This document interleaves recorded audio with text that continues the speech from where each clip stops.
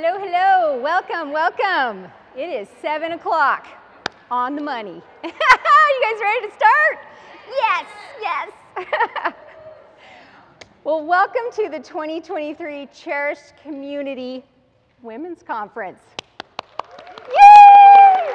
We are so very thrilled that you guys have given us the opportunity to love you well. So that is the heart behind this conference, and so we hope that you leave here knowing that you are just that you are loved and cherished by God. So I'm going to get through some of the little details here to start with, and then I'm going to give a little short intro to our weekend. But you guys should have received a lanyard when you walked in. Did you get one? Yes. Okay, on the back, there's a schedule. Now for people like me, I need it to be about a foot longer so I can actually read the type. I didn't account for over 40 eyes, so there, sorry about that. Anyways, the schedule is there, so you can see what is happening.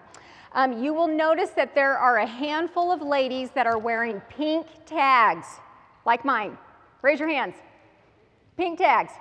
These women are available to pray with you at any time the need arises, okay? So look for the pink tag.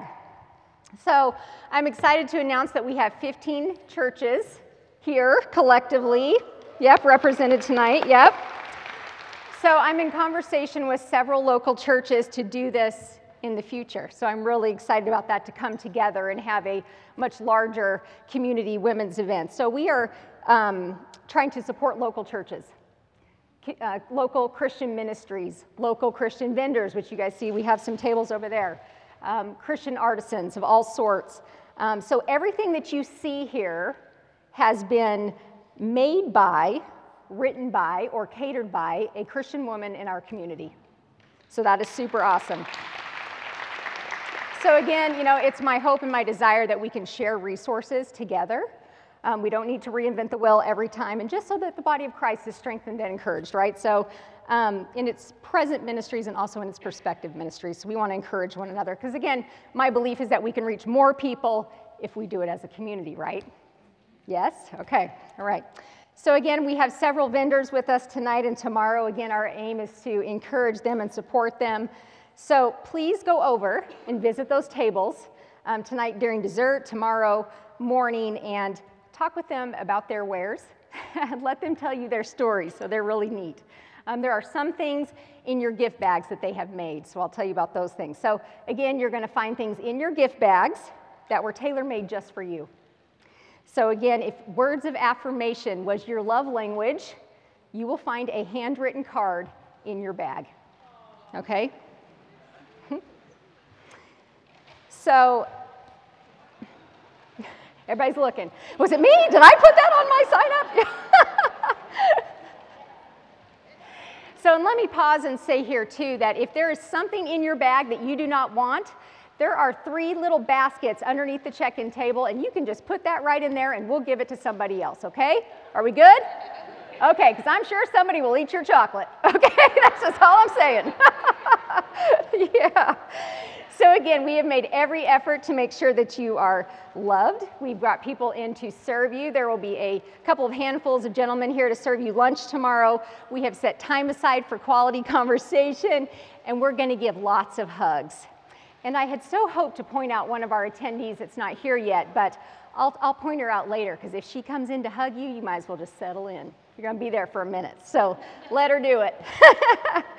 So additionally, you guys are going to find a journal and a pen to take notes, because you guys know that Sarah will blow our minds with the scripture, and so again, you want to have lots of places to write those things down. So most importantly, okay, is everybody listening? Yes? Okay. You will find a slip of paper with your name written on it and a love word written on the back. Everybody's got one. Okay, if I didn't know your name before you came here, it'll just have a word on the back, okay? You have to keep it for something that I have planned for you after communion tomorrow. Repeat after me. I am not going to take my tag home. Okay, I'm holding you to it. I'm watching you guys, okay? Okay. So you need to keep that here at your place. So just put it up in the front so you don't accidentally put it in your bag and take it home. Okay. So again, something else, throughout our time together, you're going to find little stacks of cards on your table. They're going to have little questions on them. Our first one was 3 interesting facts about yourself. Have you guys been filling those out? Yeah, see, those people that haven't did not answer. Yes. So again, they can be super fun things. They're just things for you guys to get to know each other. I always put really silly things on mine. Should I say? Because my table will be able to guess me. Okay, I'm going to tell. I always put on mine that I have more tattoos than my husband. The stupidity of being 17. All right, there we go. And then I have like 36 animals. 2 dogs, the rest are chickens. Don't be afraid. Don't be afraid. Don't be afraid. But I always get the same response out of everybody, like, really? Wow, okay, she's one of those. Okay, so those tables, again, you guys are going to find those cards. So what I want you to do is fill them out as you get them, turn them upside down in a pile, and then if you do not have a designated facilitator at your table, because there's too many tables for me to have facilitators everywhere, put somebody in charge of gathering those cards and then, reading the content. So again, put somebody in charge. Who wants to be in charge? I'm sure there's one of you at every table. I'm sure of it. I'm sure of it. Now, don't be fighting. Just pick one, okay? Rock, paper, scissors. Okay. So, beverages can be found on the beverage bar in the foyer, okay? So, again, I think that we have caffeinated and decaffeinated coffee. Yeah? I don't know. Where's Veronica? I don't know. Okay. You can figure it out. It's out there. Okay, good. So with that said, the bathrooms are also in the foyer. Okay, out the doors and to your right, if you didn't see them when you walked in. We have commandeered the men's bathroom. We have scrubbed it and disinfected it. Yes, we have. Yes, we have. Okay, good. So with that said, please, my lovelies, refrain from getting up during the sessions. We are live on YouTube. And again, we are recording. So if you guys would refrain from getting up, please do your very, very best from getting up during the sessions. I would just so appreciate that. So, okay, you ready to get to business? Get to the important stuff? Okay, let's do this. So when you registered for this conference, you were asked to select a word that described your greatest need, right? Okay. So some of you guys said that you were in want of nothing, that your love tank was full, and we praise Jesus for that. We love that. That's what I want from all of you. I want all of you to say that your love tank is full, right? But the majority of you selected a word and then went on to describe the ways that you felt unloved, unseen, unheard, unwanted, unappreciated, unworthy, unclean, or unfulfilled. So, again, while the sum total of your life is unique to you, this room is filled with women that feel just like you, right? There's a lot of you, okay? This book contains countless stories of women who feel just like you and who have experienced things just like you. The world has left them feeling, again, unloved, unseen, unheard, unwanted, unappreciated, unworthy, unclean, and unfulfilled. And so from the 3rd chapter of this book, it records their pain and their suffering, their heartaches, and their losses. So while your life might not look exactly the same, your innate needs are common to man. Everyone, every human being desires the perfect relationship, right?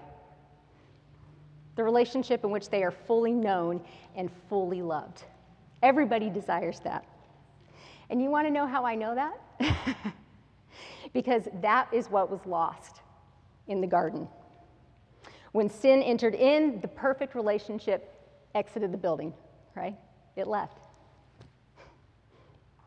And then, again, man was separated from God. And self with all of its ambitions and its desires, entered the relationship between God and man and between husband and wife. And then it permeated all of humanity, right? But in that same chapter, a healing narrative begins. Praise God. It's a book of broken people whom God redeems and restores, right? From the very beginning. So a moment ago, I said that this book is filled with accounts of women just like you, just like you. So I want to begin tonight by bringing 3 well-known stories to your attention to prepare your hearts for this weekend's teaching. So the first, love had failed the Samaritan woman. The path she traveled led to the same place with the same outcome every day. The vessel that she carried was as empty as her heart, right? The weight of it as heavy as the sin that she bore. 4 marriages had failed her, right? Because we know she wasn't married to the 5th. Friendships were absent. They had left her wanting. So again, the disappointment that she experienced time and time again was as deep as the well she was trying to draw water from. Deep, deep. So whether she had been repeatedly rejected for no fault of her own, or whether it was on account of her own choices, she was alone. She traveled to the well in the heat of the day because, as you guys know, she was deemed unclean by those who were around her. The Samaritan woman was unloved, unseen, unfulfilled, isolated, and alone. And undoubtedly, she had nothing left to give anyone. So when Christ asked her for a drink, she was reluctant to grant his request. She was the one who was thirsty. She was the one who was thirsty, and yet here's another person trying to take something from her. But Jesus knew she had nothing left to give, so he says, okay, let me give you something with no strings attached. A gift. If you truly grasped, if you only knew the gift I have for you and who I am, you would ask me, and I would give you living water. In essence, if you accept what I have to offer you, you will never feel unloved, unseen, unwanted, unworthy, unclean, unfulfilled, rejected, isolated, and alone ever again. Because I love you. Because I see you. You are worthy of my love. I can cleanse you. I will fulfill you. I accept you.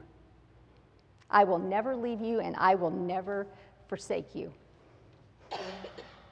She replies, the well is deep. Where are you going to get that? As if to say, how is that even possible? How are you even going to accomplish that in my life? Don't you know what I've experienced? And her reply indicates her distrust, right? So in many ways, the Samaritan woman had accepted her lot. She had experienced the same thing so many times that she stopped believing that things could change. She had come to accept that she would never have a fulfilling relationship or friendship again. Can you relate? But Jesus went out of his way to find her, did he not? He took a long journey around to find her and to accomplish this in her, and so he will go out of his way for you. Another woman lived her life in servitude to others, and she was valued only for the duties that she performed. Her needs went unnoticed. The desires of her heart went unmet. She was treated poorly by those who should have loved her. Caught in the middle of her master's faith crisis, she was used to fulfill their desires, used and abused. Hagar felt unseen. Her mistress never spoke her name. Never spoke her name. Again, valued only for the duties that she performed. She longed to have a place. She wanted to belong, to be favored. But instead, Hagar felt undervalued, unappreciated, unimportant, and insignificant. As the meaning of her name attests, Hagar felt forsaken, isolated, and alone. And again, she had been repeatedly cast off and forgotten. Can you relate? But God sees when others do not. He is El Roi, the God who saw Hagar, and he is the God who sees you. My last example is of a woman about whom we know very little, but whom we can speculate desperately wanted to be loved. It's the woman caught in adultery. So regardless what her motivation was, she had unmet needs. So she went out in search of love that would fill her emptiness. So this is what we do know. She was willing to do whatever it took to receive the love she so desperately desired. And again, I say this because the penalty of adultery was death. So whether she had done it once or 1,000 times, she was willing to risk her life to obtain it. But perhaps if she had known that she was more than an object to fulfill men's lusts, perhaps if she had known that she was wanted and valued and cherished by God, she would not have made the choices that she did. I can relate. So in the account, the adulterous woman was left to bear the shame and humiliation of her choices alone. Again, where was the man, right? And then Jesus intervenes and he protects her from herself and he shields her from her accusers. He equalizes her sin with their sin. He loves her instead of condemning her. And that was the ticket that she needed to leave her sin behind.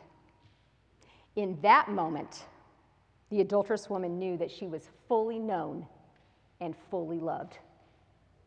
So these women, again, they are all cherished by God, and he went out of his way to make sure that they knew it. He gave one a gift that she didn't deserve, right? He told another that she was seen, and the last told her that she was not condemned. He said exactly what they needed to hear. He did exactly what they needed him to do. He spoke their love language, and they walked away changed. So it is our hope and our prayer that you will also personally encounter Jesus through this conference, that you will come to know and experience the width and length and depth and height of his unfathomable love for you among women who are just like you. Amen? Amen. So now I'd like to introduce Luke and Kate Sipley, if you guys will come on up to the front. All righty. So Luke and Kate have been serving in youth ministry here for about 3 years, and Luke has been our youth pastor for a little bit over a year. Is that right? A little over a year? Yeah, okay. Kate is our children's ministry director in training. Yay! They've been married for 2 years. They have a pumpkin baby named Afia that's 15 months old. And again, their calling to serve the Lord is exceedingly obvious to everyone that interacts with them. But while they may be killing it in other areas of ministry, worship might be their God-given superpower. Yes, I am so excited. So you guys are in for a serious treat. No pressure now. Okay, yeah. So let's worship.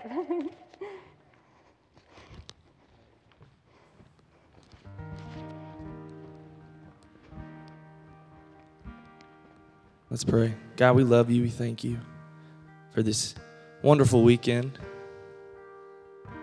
God, may you soften all the hearts in this room. May your word land on soft soil. Bless everyone in this room, Father. God, may we just be children who sing praise to you, in spirit and in truth. Bless this weekend in Jesus' name. Amen. You guys can stand or sit and worship.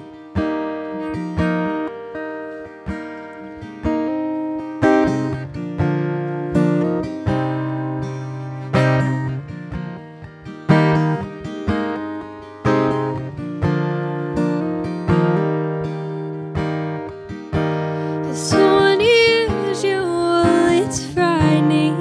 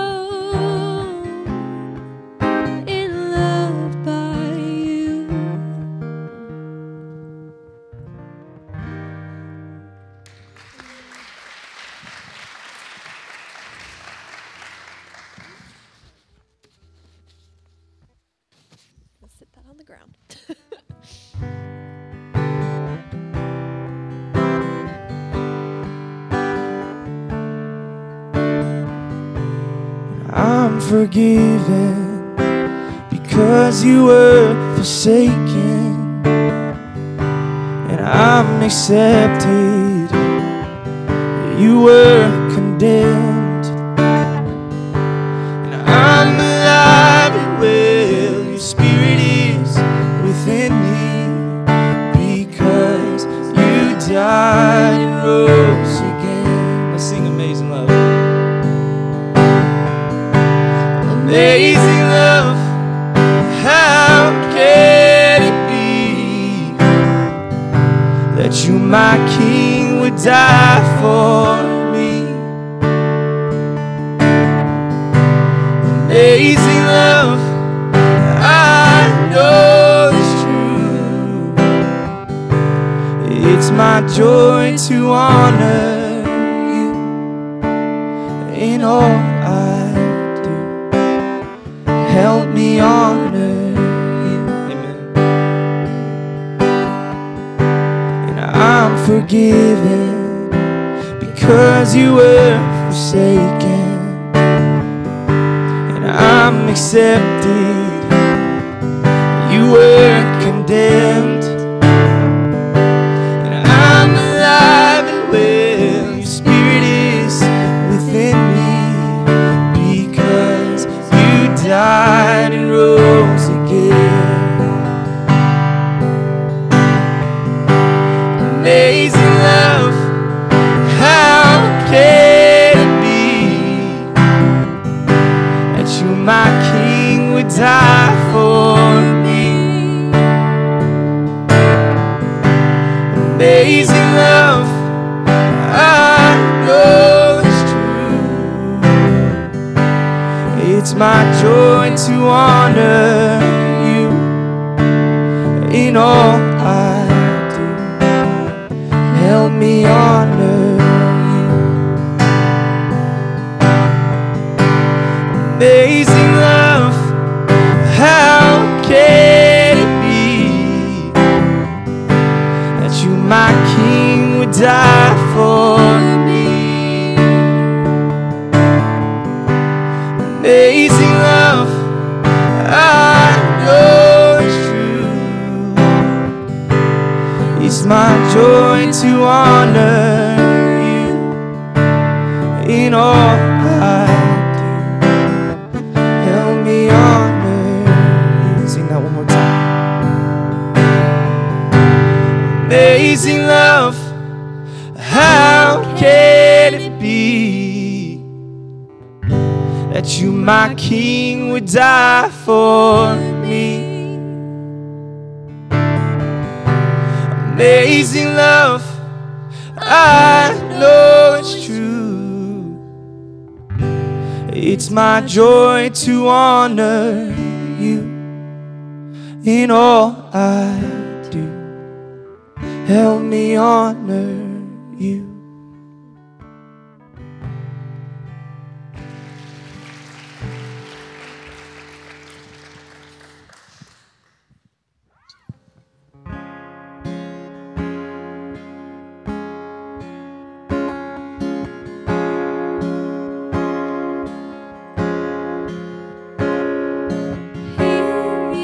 Jealous for me. Love's like a hurricane. I am a tree bending beneath the weight of his wind and mercy. When all of a sudden I am unaware of these afflictions eclipsed by glory, and I realize just how beautiful you are and how great your affections are for me. Sing it out. And oh, how he loves us so. Oh, how he loves us. How he loves us so. He is jealous. He is jealous for me. Thank you, Jesus. Love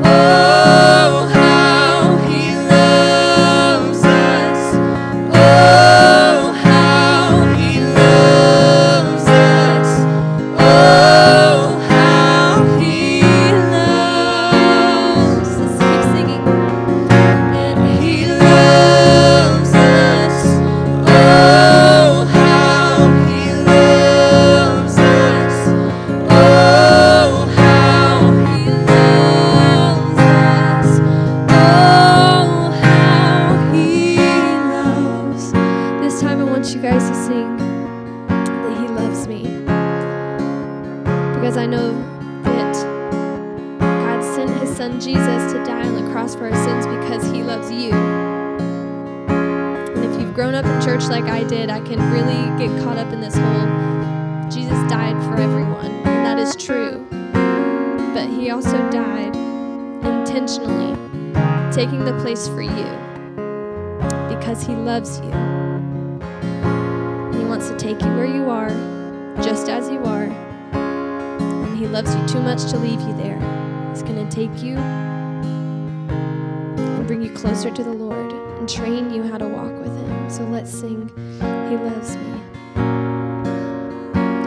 He loves me. Oh, how he loves me. Oh, how he loves me. Oh, how he loves. Just voices, you guys sing this. Loves me. Oh, how he loves me. Oh, how he loves me. Oh, how he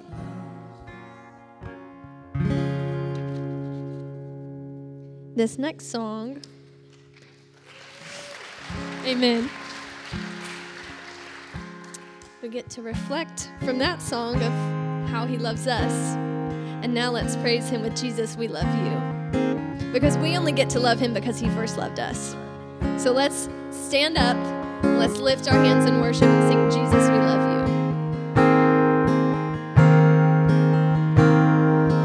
All things have passed away. Your love has stayed the same. Your constant grace remains the cornerstone.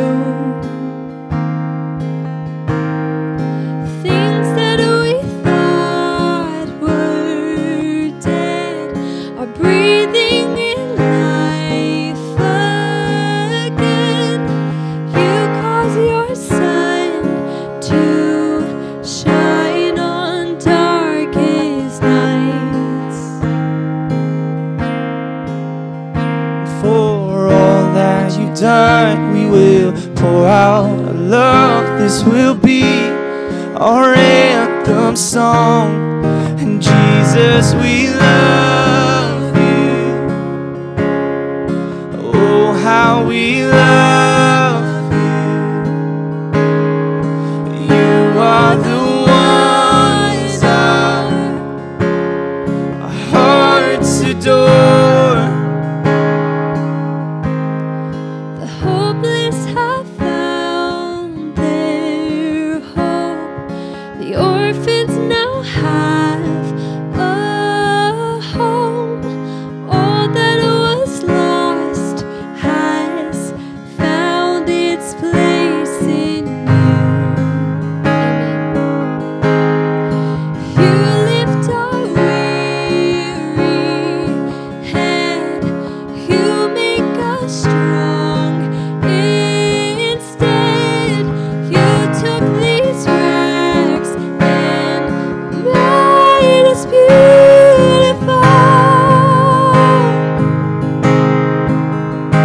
For all that you've done, we will pour out our love. This will be our anthem song.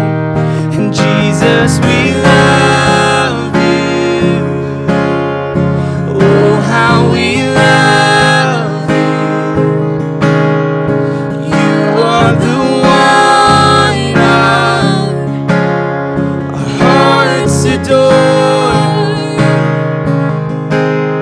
And Jesus, we love you. Oh, how we love you. And you are the ones our hearts adore. Our hearts adore. Our hearts adore. adore.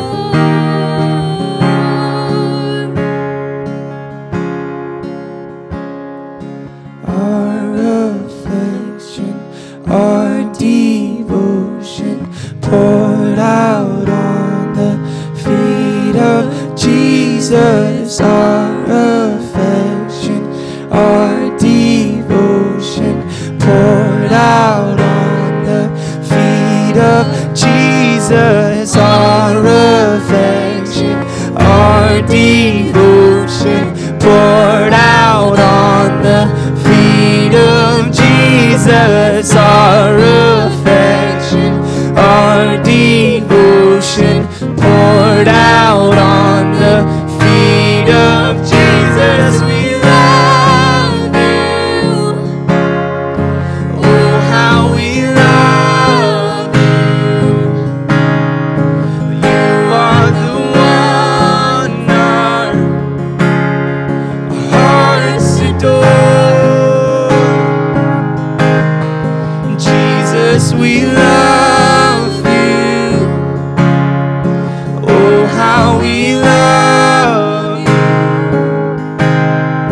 You are the one our hearts adore. Jesus, we love you. Oh, how we love you. You are the ones our hearts adore.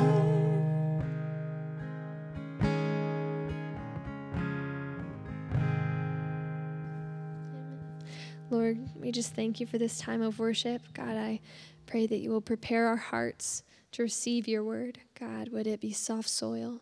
We love you. We thank you for your love. We praise you, and may you continue to bless this night. In Jesus' name we pray. Amen.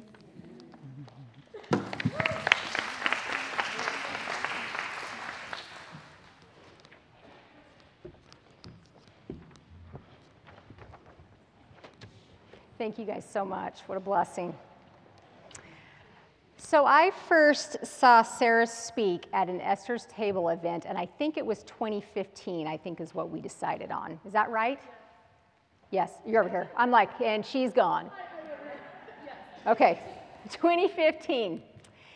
And I know, and of course I know now that I'm standing here, but I knew without a shadow of a doubt then, it's like the Holy Spirit told me, number one, that our paths would cross again, and that we were intended to have a very special relationship. And I knew that then. And it was so weird because I'd never even seen her before that night. And here we are. So I love that. So I am so very, very, very excited to welcome our very anointed friend to come and speak with us tonight. But first, I want to read to you her very extensive bio. Good work. Okay. Sarah has been full of joy, beauty, and passion since she was born in Dallas, Texas, 40 years ago. I was born in Dallas. You know what they say, right? American by birth, Texan by the grace of God. All right, yeah, okay. Growing up in a Christ-centered home led her to desire more than just religion, but a relationship with Jesus at a young age. Faith came easily to Sarah, as well as communication and influence as she matured. Even in high school, Sarah was a sought-out leader and communicator to capture the attention of students and faculty. She leaves a lasting impression upon a first meeting. So true. Sarah has a love and knowledge of the Word of God like few in her generation. She attended Passion one day in the year 2000, where she was called into lifestyle ministry. Knowing Christ and making him known marks every role she plays as wife, mother, counselor, and ministry leader. Her vibrant and vulnerable articulation of the Christian journey connects with the hearts across the country. She has served, spoken, and led for several ministry efforts, including J.H. Ranch, Willow Creek, Passion City Church, Catalyst Conference, North Point Community Church, University Christian Fellowship, National Christian Foundation, many local churches across the U.S., Heart for Africa, and MOPS groups. Sarah's ministry, Establish Her, became an official nonprofit organization of Georgia in 2012. Sarah has been teaching the Bible and designing defense for women to experience Jesus for nearly 20 years. The intergenerational community of Establish Her has grown immensely over the 2 decades as women long to be rooted more in Christ and His truths. Establish Her exists to create beautiful settings where women can personally encounter the living Word in the written Word, whether it be through events, small groups, dinner experiences, one-day conferences, or private weekend retreats. Through the truth of Scripture and her passionate, humble articulation, her ability to inspire many to hunger for His righteousness, Sarah is recognized as a budding bright teacher and orator for such a time as this. She lives in Peachtree Corners with her beloved husband of 10 years, her joyful 5-year-old son, her beautiful 3-year-old daughter, and her treasured Australian shepherd. She is involved at Peachtree Corners Baptist Church as her home church. So in addition to Bible studies spanning decades, a YouTube channel, a podcast, she recently published her first book this past November entitled Establish Her, The Journey to an Abundant Life in Christ, available on Amazon. Come on up, my friend, come on up.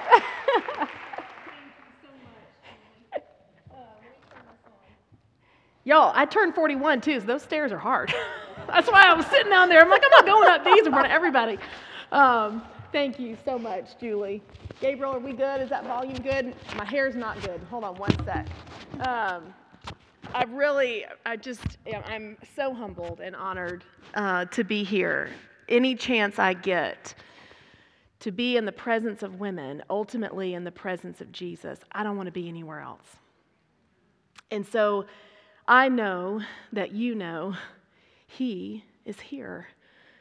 And that's the most incredible thing for me to be a part of, is to help Julie and her team facilitate just that, an encounter personally and intimately with Jesus. That's what I need. That's what I believe you need. That's what I know Jesus wants us to have.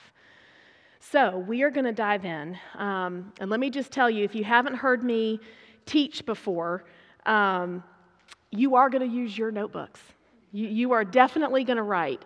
Our main passage will be in Ephesians 3, but we are going to be all over the Scripture. So sometimes I will have you turn there. Sometimes I will have you not turn there. But I am happy, if anybody ever wants any of my notes, y'all, I'm happy to give those to you.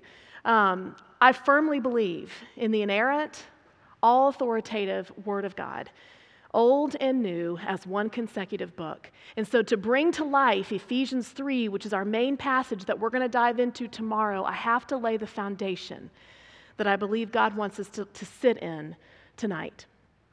And to do that, I want to read to you a scripture verse that I personally believe God gave me for each of you as I have been praying for you. And this scripture verse just revolutionized how I was praying about this weekend when I read it. And that's the powerful thing about the Word of God. You can read it cover to cover and never see something that you then go back and see it and it lands. It's the living Word of God. And so praise be, y'all are not here to hear my words, okay? Nobody is here to hear my words. We are here to hear His.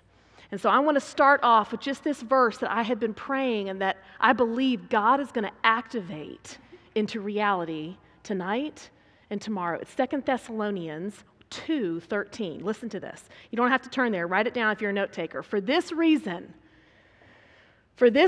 we also constantly thank God that when you received from us the word of God's message, you accepted it not as the word of men, but for what it really is, the Word of God, which also performs its work in you who believe. Ladies, He has got an agenda. He wants to perform a work in you, in me, this weekend. And that is the power of fellowshipping with a living God who spoke living words to transform us, to bring us from death to life. And so I pray and I'm asking Him for your ears to open, the eyes of your heart to open, that you would receive His message as what it is. the Word of God, the truth. Not my opinion, not my anecdotal stories, but His truth. Because that is the only thing that will ever mean a hill of beans. Okay, that's the only thing that will ever transform us is an encounter with this. And what's so powerful is that this book, right, as Julie referenced, and the stories in it and the truth in it, this is a means to an end. Because even Jesus himself in John chapter 6 told them, you search the scriptures thinking in them there's life, and yet you won't come to me. My heart and my desire is to take you into the Word of God here that you might encounter the living Word and that we would come to Him. This is a means to an end, that we would encounter the living Word and the written Word. Many of y'all, if you grew up at all in the South, you grew up at all in church, you're familiar probably with the book of John. And John chapter 1, verse 1 through 5 opens up giving us the title of Jesus as the Word. And He's been since the beginning, right?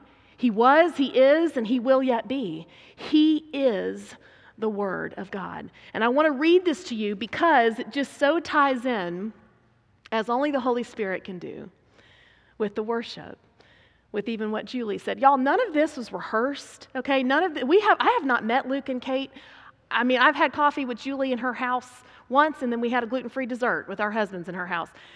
God is just at work, okay? He is doing something already, knitting threads together that only He can do. Listen to John chapter 1 as we kind of open our time together. In the beginning was the Word, and the Word was with God. Notice when you read it, W is capitalized. That's important. And the Word was with God. Verse 2, He was in the beginning with God. All things came into being by Him. And apart from Him, nothing came into being that has come into being. So let me just stop right here. Every single one of us has found ourselves in this room because of the Word of God. He has brought us by His willing, His choosing, His designing into this very moment.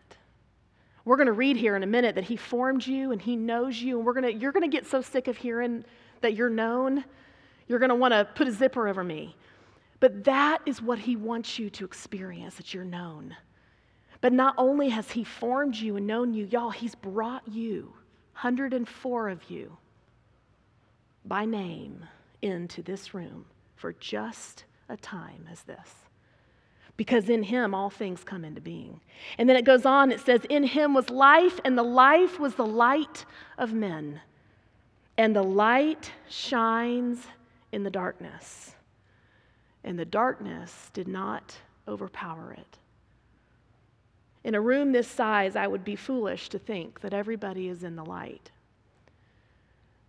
And so I don't know what darkness you sit in. I don't know where you are in your journey with God. I don't know if you know Him yet or not. But let me tell you something. He knows you. And His desire and His heartbeat is to bring light and bring life, to breathe over you wherever you are. And so that's what we are going to ask Him to do in our time together tonight and in our time together tomorrow. So Heavenly Father, I surrender to you.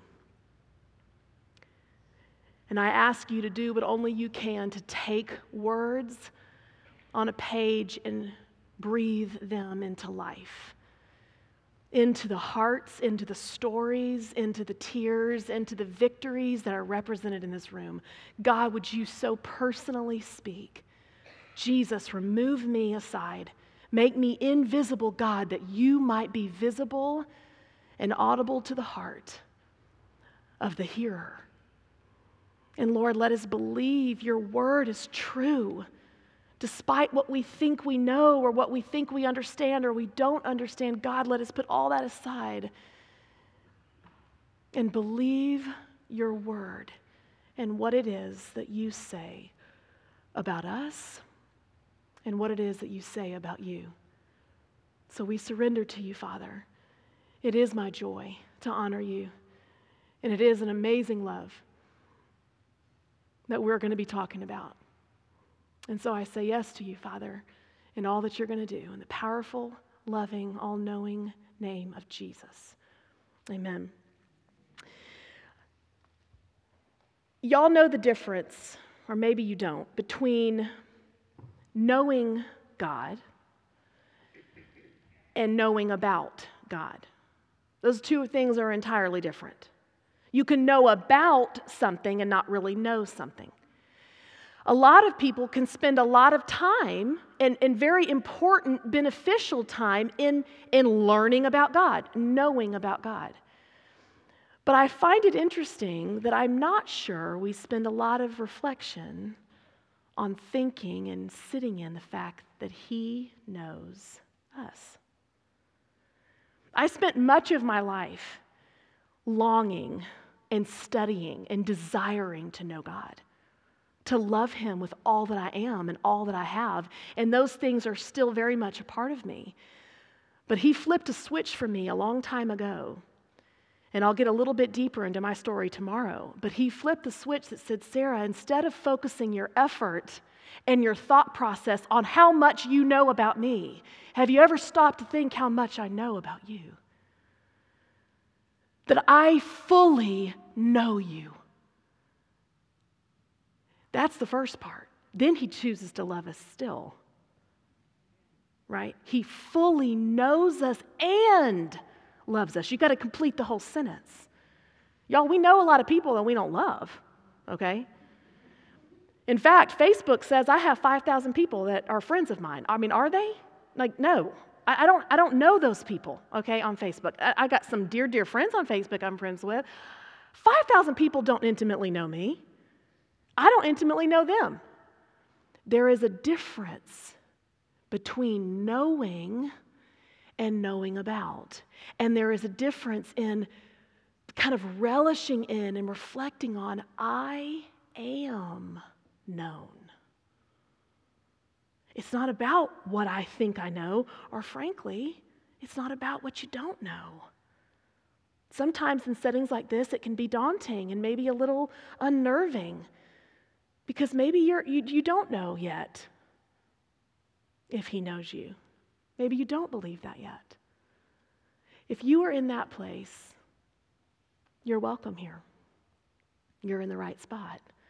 Maybe in this room, you have journeyed with Him and you have known Him to the depths, but you've never really stopped to put all that kind of quieted down and say, Lord, I just want to relish and reflect on the fact that the God of the world that's keeping the earth on its axis knows me.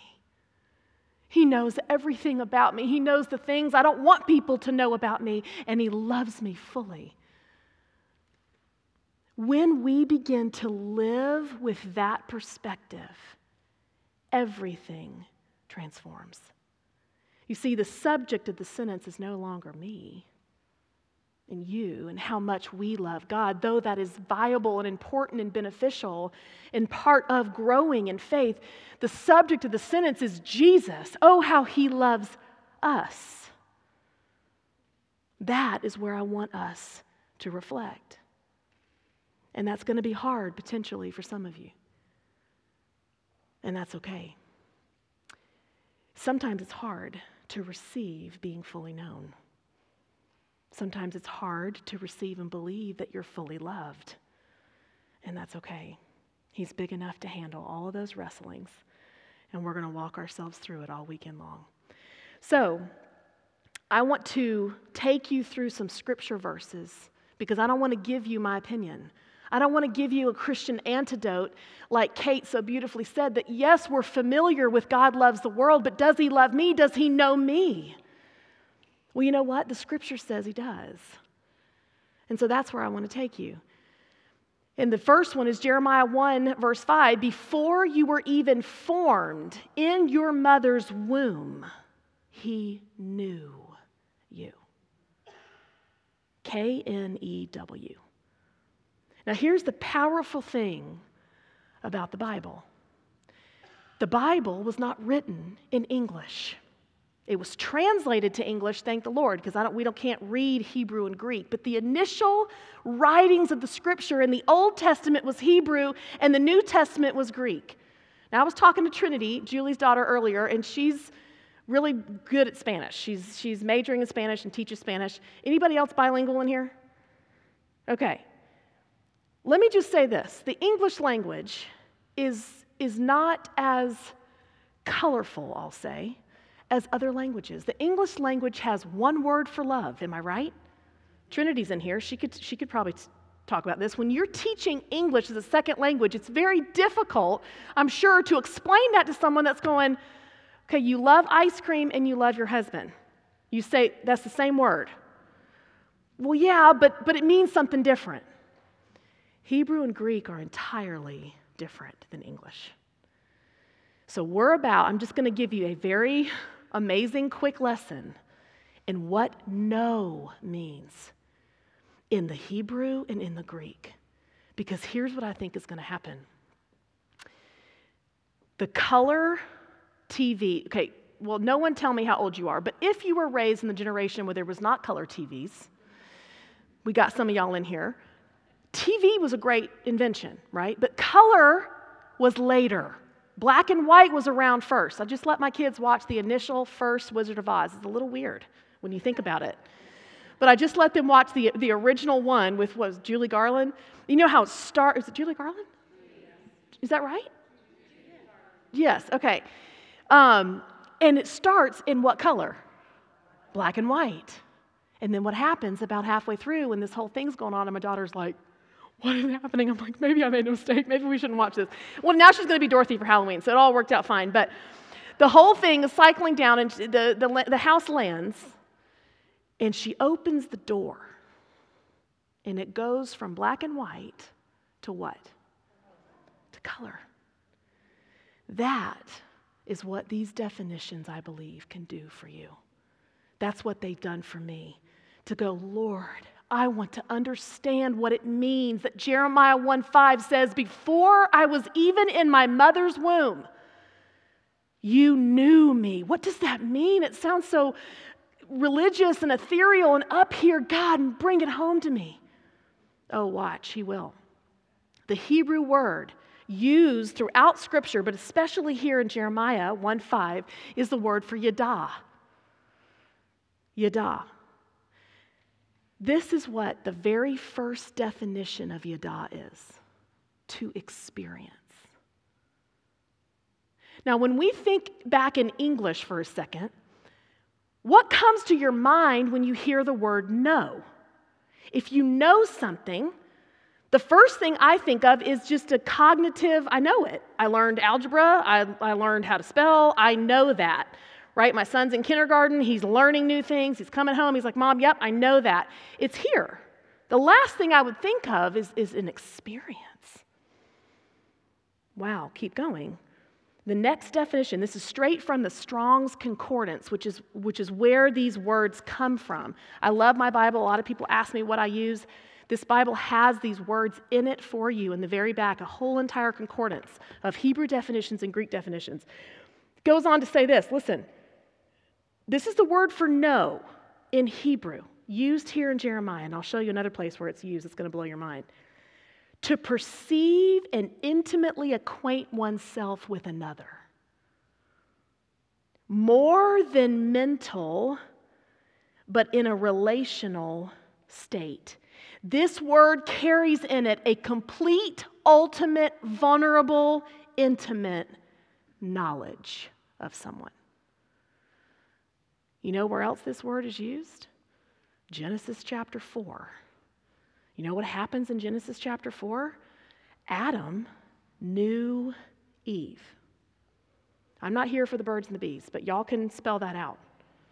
And depending on your translation, it says Adam had relations with Eve. That's yada.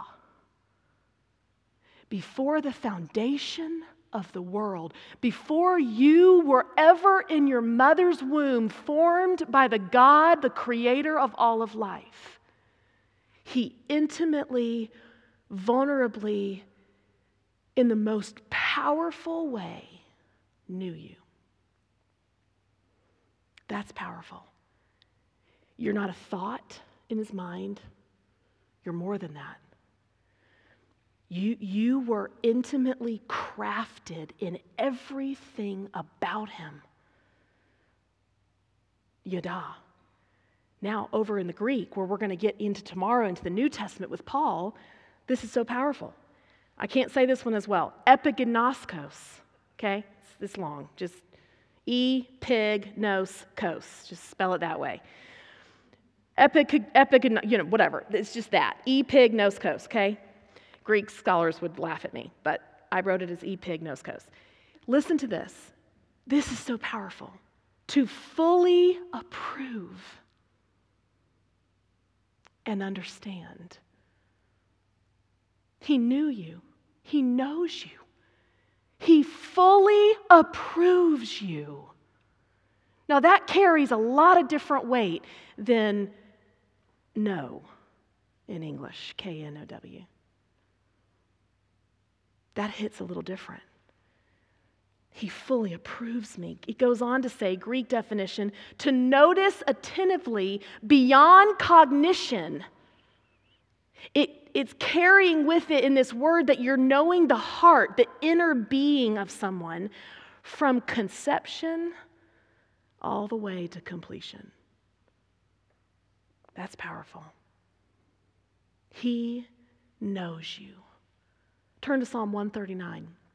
Many of y'all know this passage, but now that you have the definitions in your mindset, I want you to read this passage thinking of know in Hebrew, thinking of this beautiful, powerful, intimate, one-on-one, guiltless, shame-free, laid bare kind of knowing.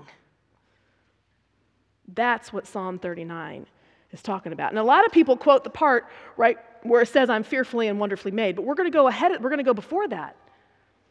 Because Psalm 139 uses the word know so well. O Lord, verse 1, you have searched me and known me. Yada.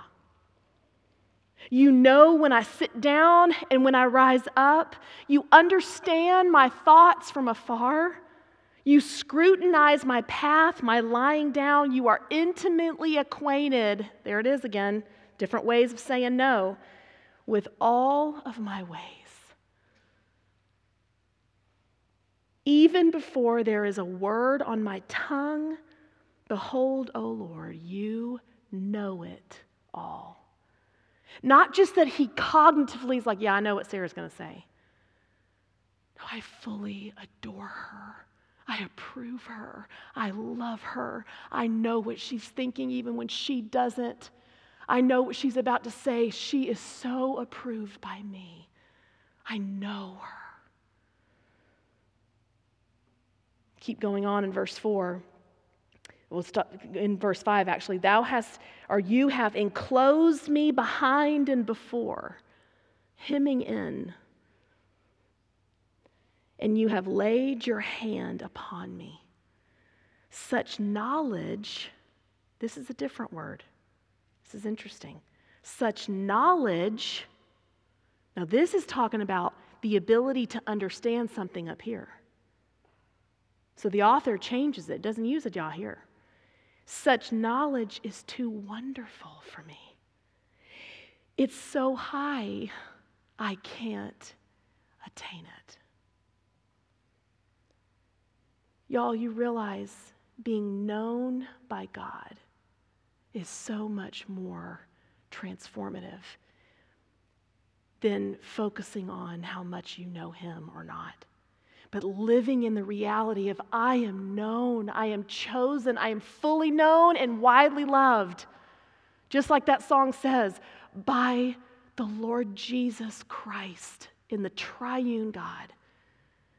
Man, if we just went through our day, in every aspect of our day, in parenting, in singleness, in Atlanta traffic, in all the atmospheres of our day, and our thought process, just before any other thing, was you experientially know me.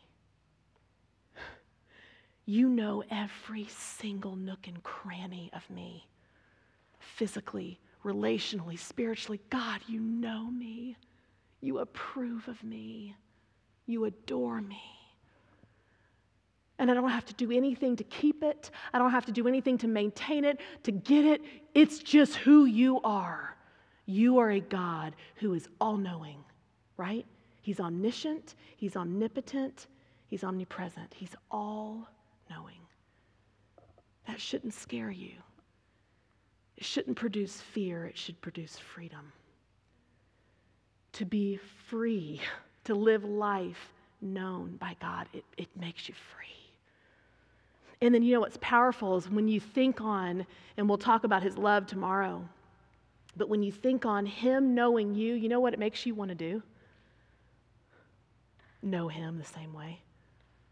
When you stop and go, Lord, you experience me, you love to discover me, to perceive me, to approve, to intimately acquaint yourself with me.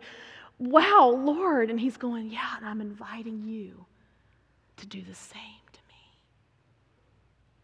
You can know me that way. That's an invitation from God tonight. We're not talking about cognitive knowing. I'm not talking about going to church. That's part of our walk with the Lord. But y'all, that's not knowing God. I'm not even talking about, well, I know a lot about the Bible, Sarah. I know a lot about this. You know who else knew a lot about the Bible? Yeah, what were they called? Yeah, the Pharisees. You know who they didn't know? They didn't know the living word at all. He was standing right in front of them, and they missed him entirely. Hey, I know this. Man, you shouldn't do this, and you shouldn't. But they missed the life, the word of God, the John 1:1. He is inviting us to believe that he knows us intimately, loves us unconditionally, and he invites us to do that in return. To move us, ladies, from a transactional knowing, if you will, an English knowing. Oh yeah, I know God. Yeah. I know he died for the sins of the world. I have this denomination. I go to this church. I know God. I know Psalm 23. I know. No. Move it from English transactional to experiential, revelational Hebrew and Greek over here. Because that is what this is saying. There's so much more to experience in a relationship with Jesus. He knows you intimately. Now here's the other beautiful thing. God really put this word on Julie's heart, cherished. And he put the passage, Ephesians 3, on Julie's heart. The passage, Ephesians 3, has been in my heart for years. And God began to align that, and then this idea of this cherished just kept coming back, cherished. You know what's powerful? In the word cherish, in English, that's different than saying love. Cherish brings a different emotion, does it not? I can say I love XYZ all day long. All of a sudden I change it and I use the English word and I say, well, I cherish this. Whoa, that's something different. Cherished has the idea of a prized possession, right? A treasure, something that is really known and really protected and just highly, highly loved. You cherish it. You know how similar the Hebrew and the Greek know is to that word in English? It's very similar. So therefore, God cherishes you. He treasures you. Regardless of what men have said, regardless of what you have said to yourself in the mirror, regardless if you don't think you're a possession worth being prized, doesn't matter. What matters is what the Scripture says. And did you know the Scripture uses the word cherish in relationship with Christ and the church? Doesn't use the word love, uses the word cherish, in particular in Ephesians 5. When it's talking about this idea of God and Christ cherishing the church. He could have used love there. He didn't. He used thalpo. Thalpo is the Greek word for cherish. Listen to this definition. It blew my mind. This is so powerful. Tender care, a brooding over to bring to life. Now, what I first thought of was chickens, honestly. Julie has chickens. What does a chicken do? What does a mommy chicken do to an egg that we eat for breakfast? She broods it, right? She sits on it. She cherishes it. In order to what? To not put it as a scrambled egg on my plate, to bring it to life. She sits and warms it, cherishes it, and brings it to life. That is how God knows you. That is what it is to be cherished by God. Is Sarah, sometimes I'm going to suffocate you with my love. I'm going to discipline you. I'm going to sit on you. I'm going to brood over you. You're not allowed to have that. It's going to look like I don't love you. You don't know what I'm doing. But Sarah, I am cherishing you. You are my prized possession, and I know you intimately. I experience you and all of who you are. You can't even grasp it yet. Trust me, because when I do this and why and how I cherish you, it's with the goal of bringing you to life, to flourish you to life. You realize God is the author of life, not death.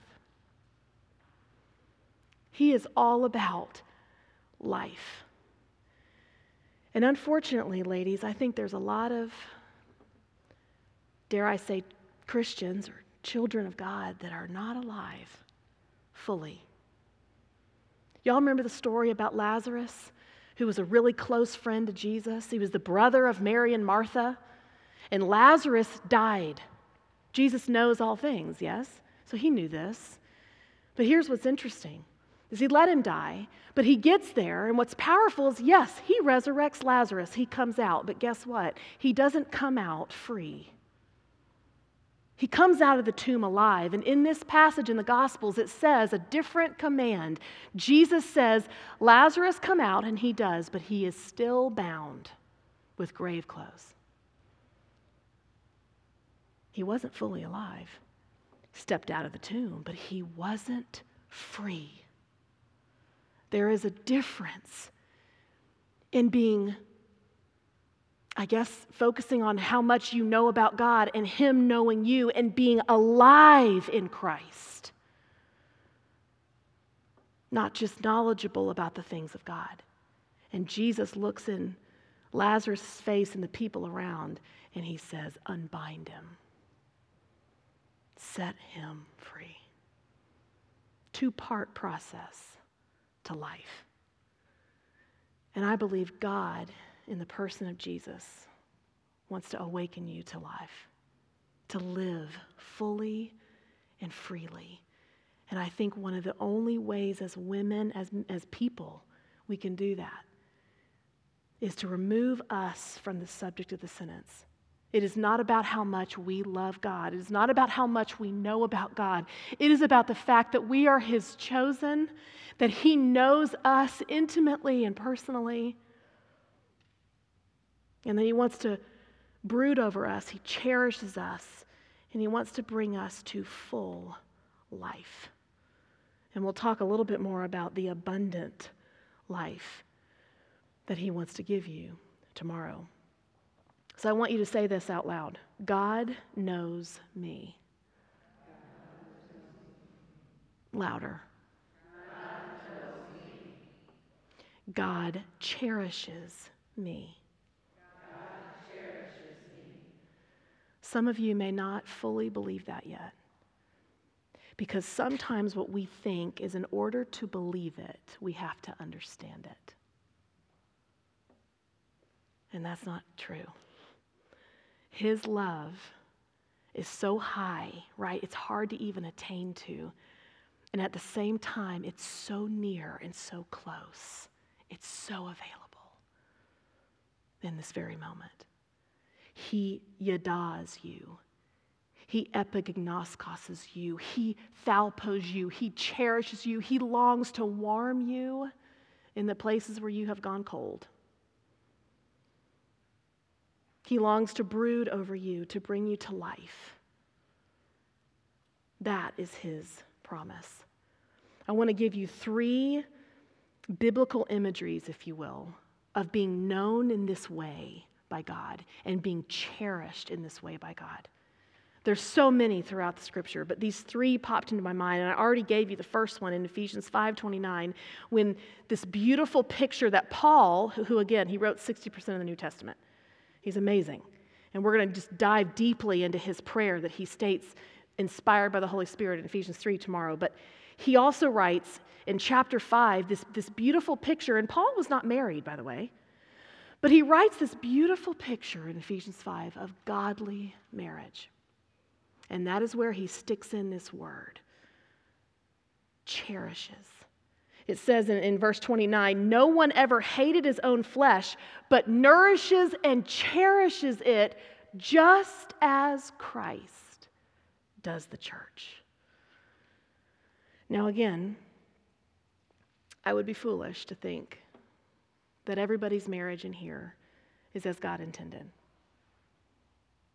Relationally, things down here are broken.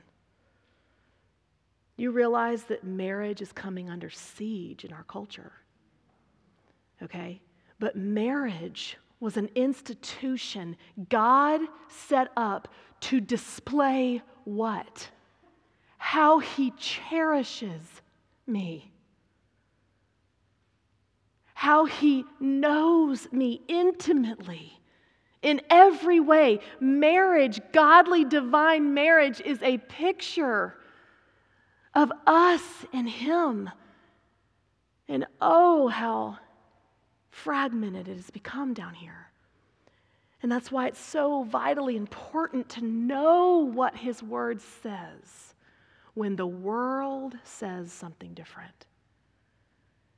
You know, the world also uses what I would call just cultural markers of identity that have never been up for grabs until apparently now.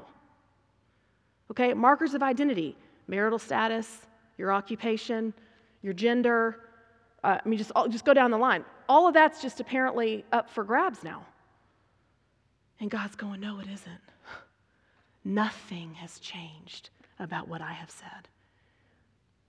But here's the true identity marker for us in this room. And I pray if you are not yet in the family of God that he will usher you into that place, because the identity marker for us is I'm known and I'm cherished by the living God. And it trumps anything else the world says I am, or anything else the world says doesn't exist, or that I'm not. His word defines who we are. And we are known in this intimate way by him. The second picture beyond marriage, and that's a big one, and I love this one. I don't even know, this might even be my favorite one, and we see it throughout Scripture, is that of a shepherd and a sheep. It's a beautiful picture of knowing intimately. If I could dissect for you Psalm 23, it would blow your mind at the amazing attentiveness a shepherd is and has to a sheep. Isaiah 40. Let's go there for a second. Turn to Isaiah 40. Listen to hear if you hear those words of cherish, if you hear this yada type phrasing, or do you just hear it as this is very cognitive? This is very transactional. God knows me, I know him, I do the right thing, he blesses me. I do the wrong thing, he beats me over the head. That is not Christianity. There is a tenderness here. There is a cherishing here. There is, yes, a reverence to the living God, absolutely, but there is a familiarity and a nearness to him when he is saying, I know you the way Adam knew Eve. That is intimate. That is vulnerable. That is like, I'm not sure I want you to know me that way. And he goes, I don't care. I know you that way, and I love you. And my plans for you are to bring you to full life. And so in this picture, hear with me the tone of Isaiah 40. And you tell me if you hear just how God knows you and cherishes you. Like a shepherd, he, capital H, there it is, Jesus, he will tend to his flock. Well, tend is very similar to cherish. To tend something, right? You tend a garden if you're any good. If you're not any good, you're not going to tend your garden. If you don't tend your garden, nothing's going to happen. He tends, he cares for, he's intimately focused on his flock. And it goes on, it says, in his arm he will gather the lambs. Y'all, that's intimate language. That's hug language for you physical touchers out there. It's not here. It's not mental, cognitive, transactional. Yes, I know God, Sarah. What more is there? Oh, there's so much. It goes on to say, and I carry them in my bosom. We all have those, right? Where are they located? Where your heart is. Where the center of your being is that gives you life and pumps your blood. That's where he wants to carry you. He doesn't want you to go far from that place. He will gently lead the nursing ewes. What a picture of care, of tenderness, of cherishing, knowing. Not English knowing, Hebrew knowing. Intimate, experiential, in the grit of it all kind of knowing. And there's a gentleness to that. And that leads me to the other one I thought about with sheep was obviously Psalm 23, written by David. And there's just 6 verses that are so powerful. When you read Psalm 23, much of it is read at funerals. But you know how much life is held in the 6 verses of Psalm 23 that shows and proves God longs to be known so intimately, and he knows his sheep so intimately. The Lord is my shepherd, I shall not want. You see, when you believe you're known by God, and you really believe it, not just, I think, yeah, of course I know my God. No. You fully receive it. Remember 2 Thessalonians 2:13, you receive it and believe it as what it is, his word. When you know that he is your shepherd, you don't have wants. That's a powerful statement. It's another talk for another day, but that's a powerful statement. To the woman who knows she's known, she will have nothing unmet. To the woman who knows she's known, there will be nothing unmet. The Lord is my shepherd, I shall not want. He makes me lie down in green pastures. He leads me beside still waters. He restores my soul. Y'all, that's a picture of cherishing. Right? He guides me in paths of righteousness for his name's sake. Even though I walk through the valley of the shadow of death, I will fear no evil, for you are with me. Your rod and your staff, they comfort me. In the presence of my enemies, you prepare a table for me. You're constantly caring for me. You anoint my head with oil, and my cup overflows. Fullness. We're going to talk about that tomorrow. Surely goodness and mercy will follow me all the days of my life, and I will dwell in the house of the Lord forever. That was written by someone who knows he was known. Shepherd tending the flock. All of us could be a flock, but just one is just as important to the shepherd as them all. He knows you by name. Every single one of you. There's many of us in here with the same name. But he knows us all. There's a few Sarahs in here. There's a few Karens in here. He knows everything about you that sets you apart from somebody else. Intimately knows you. Julie referenced Hagar. She is one of my favorite, that story in Genesis 16 is one of my favorite references, passages to sit in when I am feeling unknown, unseen. And I love it that God comes to her in a wilderness place, and he meets her with these words that are like balm. They heal her. Nothing in her circumstance actually changed. And if you read that story, you know what he actually tells her to do? To go back to Sarah, who I was named after. This was kind of in her bad days. To go back to her and submit Hagar's self underneath Sarah. But everything about Hagar's perspective changed in that encounter. Why? Because it's what Julie said. The living God saw her. He took notice. He yada'd her. He thalpoed her. He saw her. He cherished her. He picked her out. And in fact, he told her the whole scenario. He even said, "You're pregnant right now with a little boy. And I'm going to tell you his name. You know what his name is going to be? Ishmael. You know what Ishmael means? God hears you." And there she is weeping, going, "Nobody hears me. Nobody sees me. I'm a maid. I work for everybody else."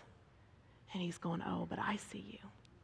And then she looks at him and she says, "How is it that I am still alive? And I have been seen by the living God." You know what Hagar was thinking on? Y'all, she didn't know who he was. Hagar, she was of a different nationality, okay? She was not a chosen person of God. You know what she thought on in that moment? He knows me, and that changes everything. And now I will go back and I will submit to Sarah.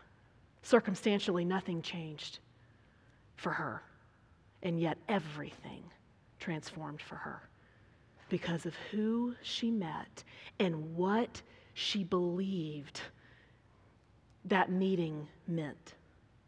I'm known, I'm cherished, I'm seen. And that's Elroy, it's God's name. She named that well, Bir Hala Elroy, still there. Well, now it may not be there, but it was years ago when I went. Elroy, the living one who sees me. The other kind of picture, biblical imagery, ironically, that I want to share with you is Sarah. Sarah, the very one who hurt and harmed and was mistreated Hagar. The very one who laughed in God's face, mocked him, saying, "You've got to be kidding me that I'm going to have a son, that I'm going to have a baby when I'm as old as I am. Who do you think you are?" And she was a Jew. She knew better. And she said, "There's no way.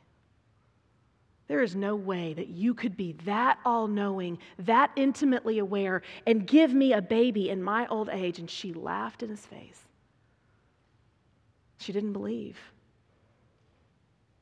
Y'all, I think some of the greatest places the enemy can keep a woman is not believing God at his word.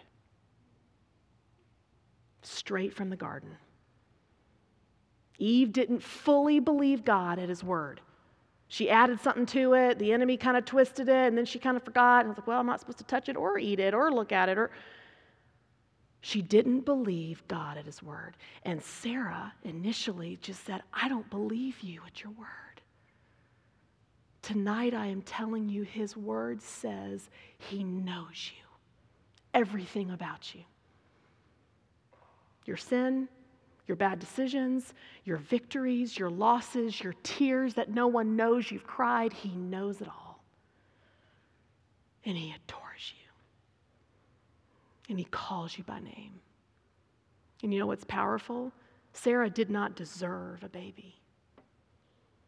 She didn't earn it. If anything, she laughed in the face of God. Y'all know what Isaac means, right? Laughter. I mean, God had her name her son. Laughter. Because there was another laughter that happened. Genesis 21:1, God says this, and because I'm named Sarah, I have just so loved and attached myself to this verse. In spite of all of her planning, all of her manipulating, really, you know what Genesis 21:1 says? God took note of Sarah.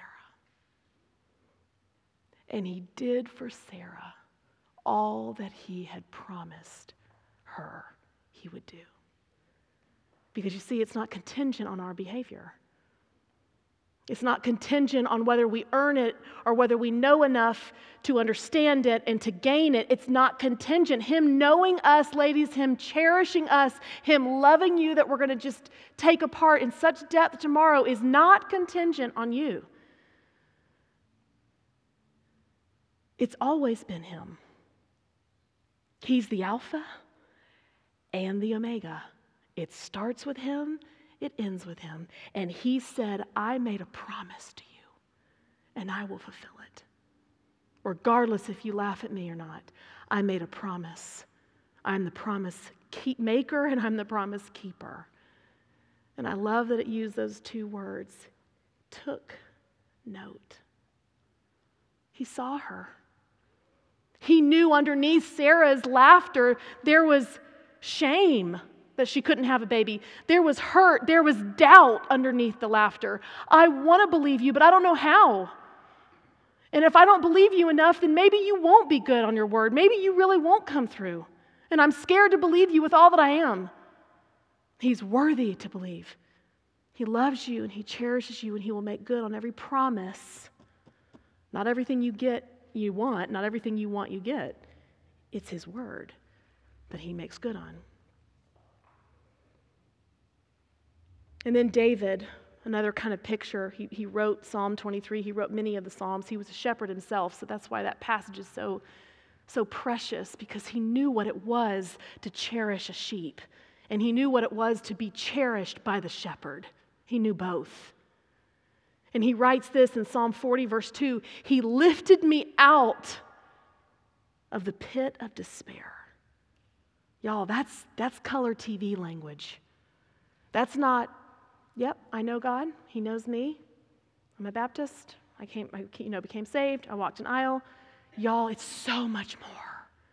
He pulled me out of the pit of despair, out of the mud and the mire, and he set my feet on solid ground and steadied me as I walked along. Psalm 40, verse 2. That is someone who knows he's known. Oh man, when you know God that way and when you believe he knows you in all of your pits and all of your despair, it just changes everything. Focusing on him knowing us is what I want to challenge you to sit in. God, you experience me. You want to discover me to me. You want to make me known. Y'all, he knows so much about us. He knows who we're going to be. He knows who we've been. He knows who we are. There's a verse in John 17:3 that says this. This is eternal life. It's about to define it. This is eternal life. Now, honestly, I would have thought heaven would be somewhere in this sentence. It's nowhere in there. You know what eternal life is according to John 17:3? This is eternal life, that you may know me. That you may know him whom was sent. Y'all, there's an invitation tonight. There's a call to believe the truth, that you are known. You are so intimately and widely and experientially known by God, but there's an invitation to know him that way. Laid bare, naked kind of knowing, if you will. Everything on the table. His agenda, his heartbeat open to you, yours to him. That is the Christian life. To live in being known. And some of you tonight, maybe you're not sure if he's worth knowing, if he's worth following, if he's worth obeying. That's okay. But he knows that you're worth dying for. You're worth choosing. You're worth pursuing. And he would do it all again. Whether or not you believe it to be true, it is true. And what's so powerful is that some of you in here may need to sit with that thought of, who is Jesus to me? And who am I to him for the very first time? Some of you in here, maybe many of us in here, oh, we know him. We know him intimately.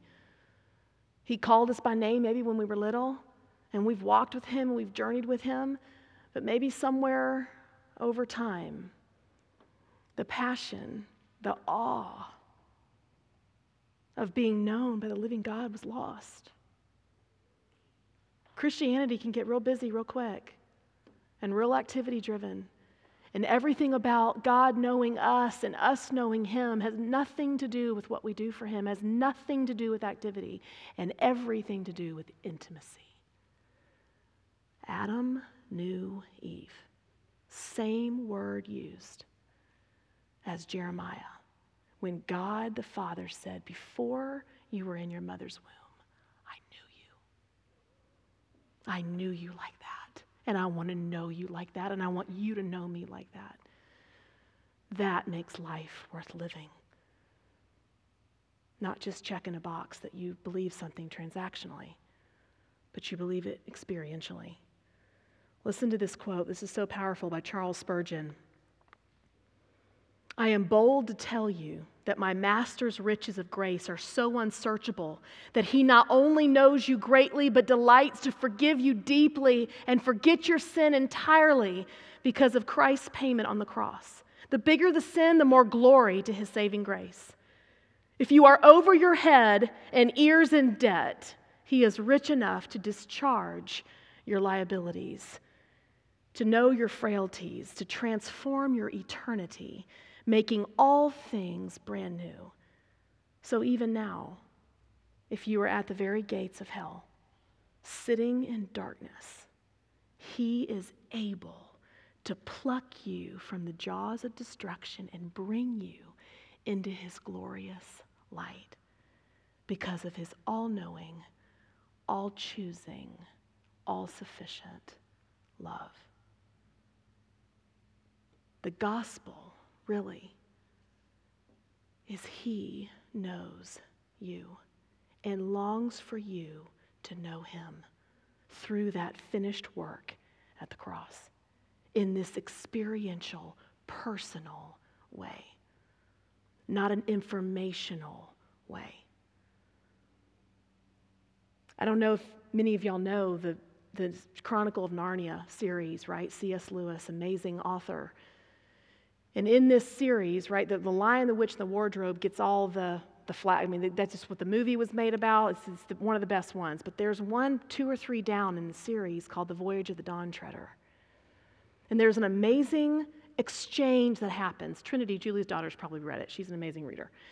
But there's this amazing this transaction, this conversation that happens between one of the characters, Eustace, and one of the main characters over here, Edmund. And Edmund is one of the 4 children. He's one of the heirs to the throne of Cair Paravel. It's a beautiful allegory. It's a beautiful word picture of Christianity, really. And in this exchange, this conversation between Eustace and Edmund, Eustace goes, he says this, he said, "Who is Aslan, and do you know him?" Now, Aslan is the picture of Jesus in this whole entire series, but he's a lion. And it's Edmund's response that stopped me in my tracks. Because he did know him. He intimately knew him. He'd been chosen by him. They'd fought battles together at this point. We're 3 books in, right? He knew him. But here's what he said. He said, well, he knows me. And he is the lion who saved me and will save Narnia. He was known, Edmund, by the fact that God knew him. Aslan knows me. Perspective shifter in every way. And as we dive in tomorrow, we're going to look at Paul's prayer. And Paul uses this Greek word for know a couple different times in his prayer, where he is praying that we would come to know what is almost unknowable. The love of God, the cherishing of God. And so as we end tonight and we break for dessert fellowship, what I would like to do is I would like to read over you Ephesians 3 in Paul's prayer. And I want you to sit in this knowing now, see, I told you I was going to say no a lot, knowing now the definition of some of these words. Listen to the language in Paul's prayer. Now, let me tell you, if y'all have ever done a study on prayer, Paul, okay, this is not a bailout in the parking lot kind of prayer. This was not a help me get an A on the test. This was nothing wrong with those prayers, but y'all, Ephesians 3 is a prayer, okay, if you know what I'm talking about. He uses verbs and language in there that is so powerful. And this is the man inspired by the Holy Spirit that wrote 60% of the New Testament. I kind of want to know what he's going to pray. Listen to what he prays, and what he is praying is over you, the Gentiles, not just the Jews. It's for us. That's the powerful picture of Ephesians, is that Christ has no longer been a mystery to us. He's an identity in us. This is Paul's message, and here's what he prays that we are going to look in depth at tomorrow. Ephesians chapter 3, verse 14, for this reason, the whole entire book of Ephesians before, 3 chapters prior, for this reason I bow my knees before the Father, from whom every family in heaven and on earth derives its name. And here's his request, that he would grant you, according to the riches of his glory, to be strengthened with power through his Spirit in the inner man, so that Christ, here's the so that, so all of that, so that, verse 17, Christ may dwell in your hearts through faith, and that you, being rooted and grounded in love,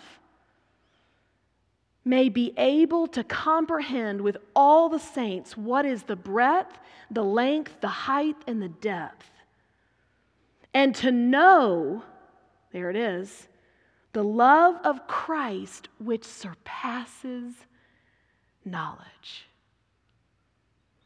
See, there's the transition. He wants you to experientially know something beyond what you cognitively think you understand.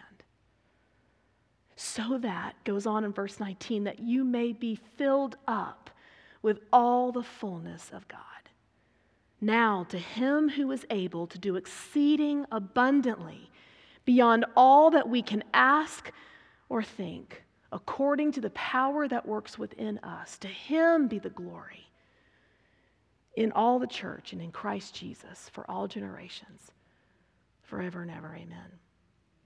That is not only a prayer request, but it is a reality that we can walk in when we fully believe his word is true, that he wants us to know him in the same way he knows us. Intimate, personal, name on name, eyeball to eyeball, skin to skin, intimate knowing. So, Father, I pray, Lord, that you would rise up a faith in the women in this room and to anyone listening that would believe your word to be true, that we are known and valued and treasured, cherished by you. And oh God, you want us to know you in that way, to treasure you, to cherish you, to esteem you as the highest value in our lives. Jesus, would you flip the switch? Would you change the perspective? And let us think on your love and your knowing of us more than anything else. And then let these women walk out of here confident, full, known, and cherished because you said so. In Jesus Christ's powerful name, amen. We will dive deeply tomorrow into Ephesians 3, and we're going to break it apart. Loved, filled, and able. And y'all can leave room in your journals, but get ready to go all over the place in the Scripture tomorrow.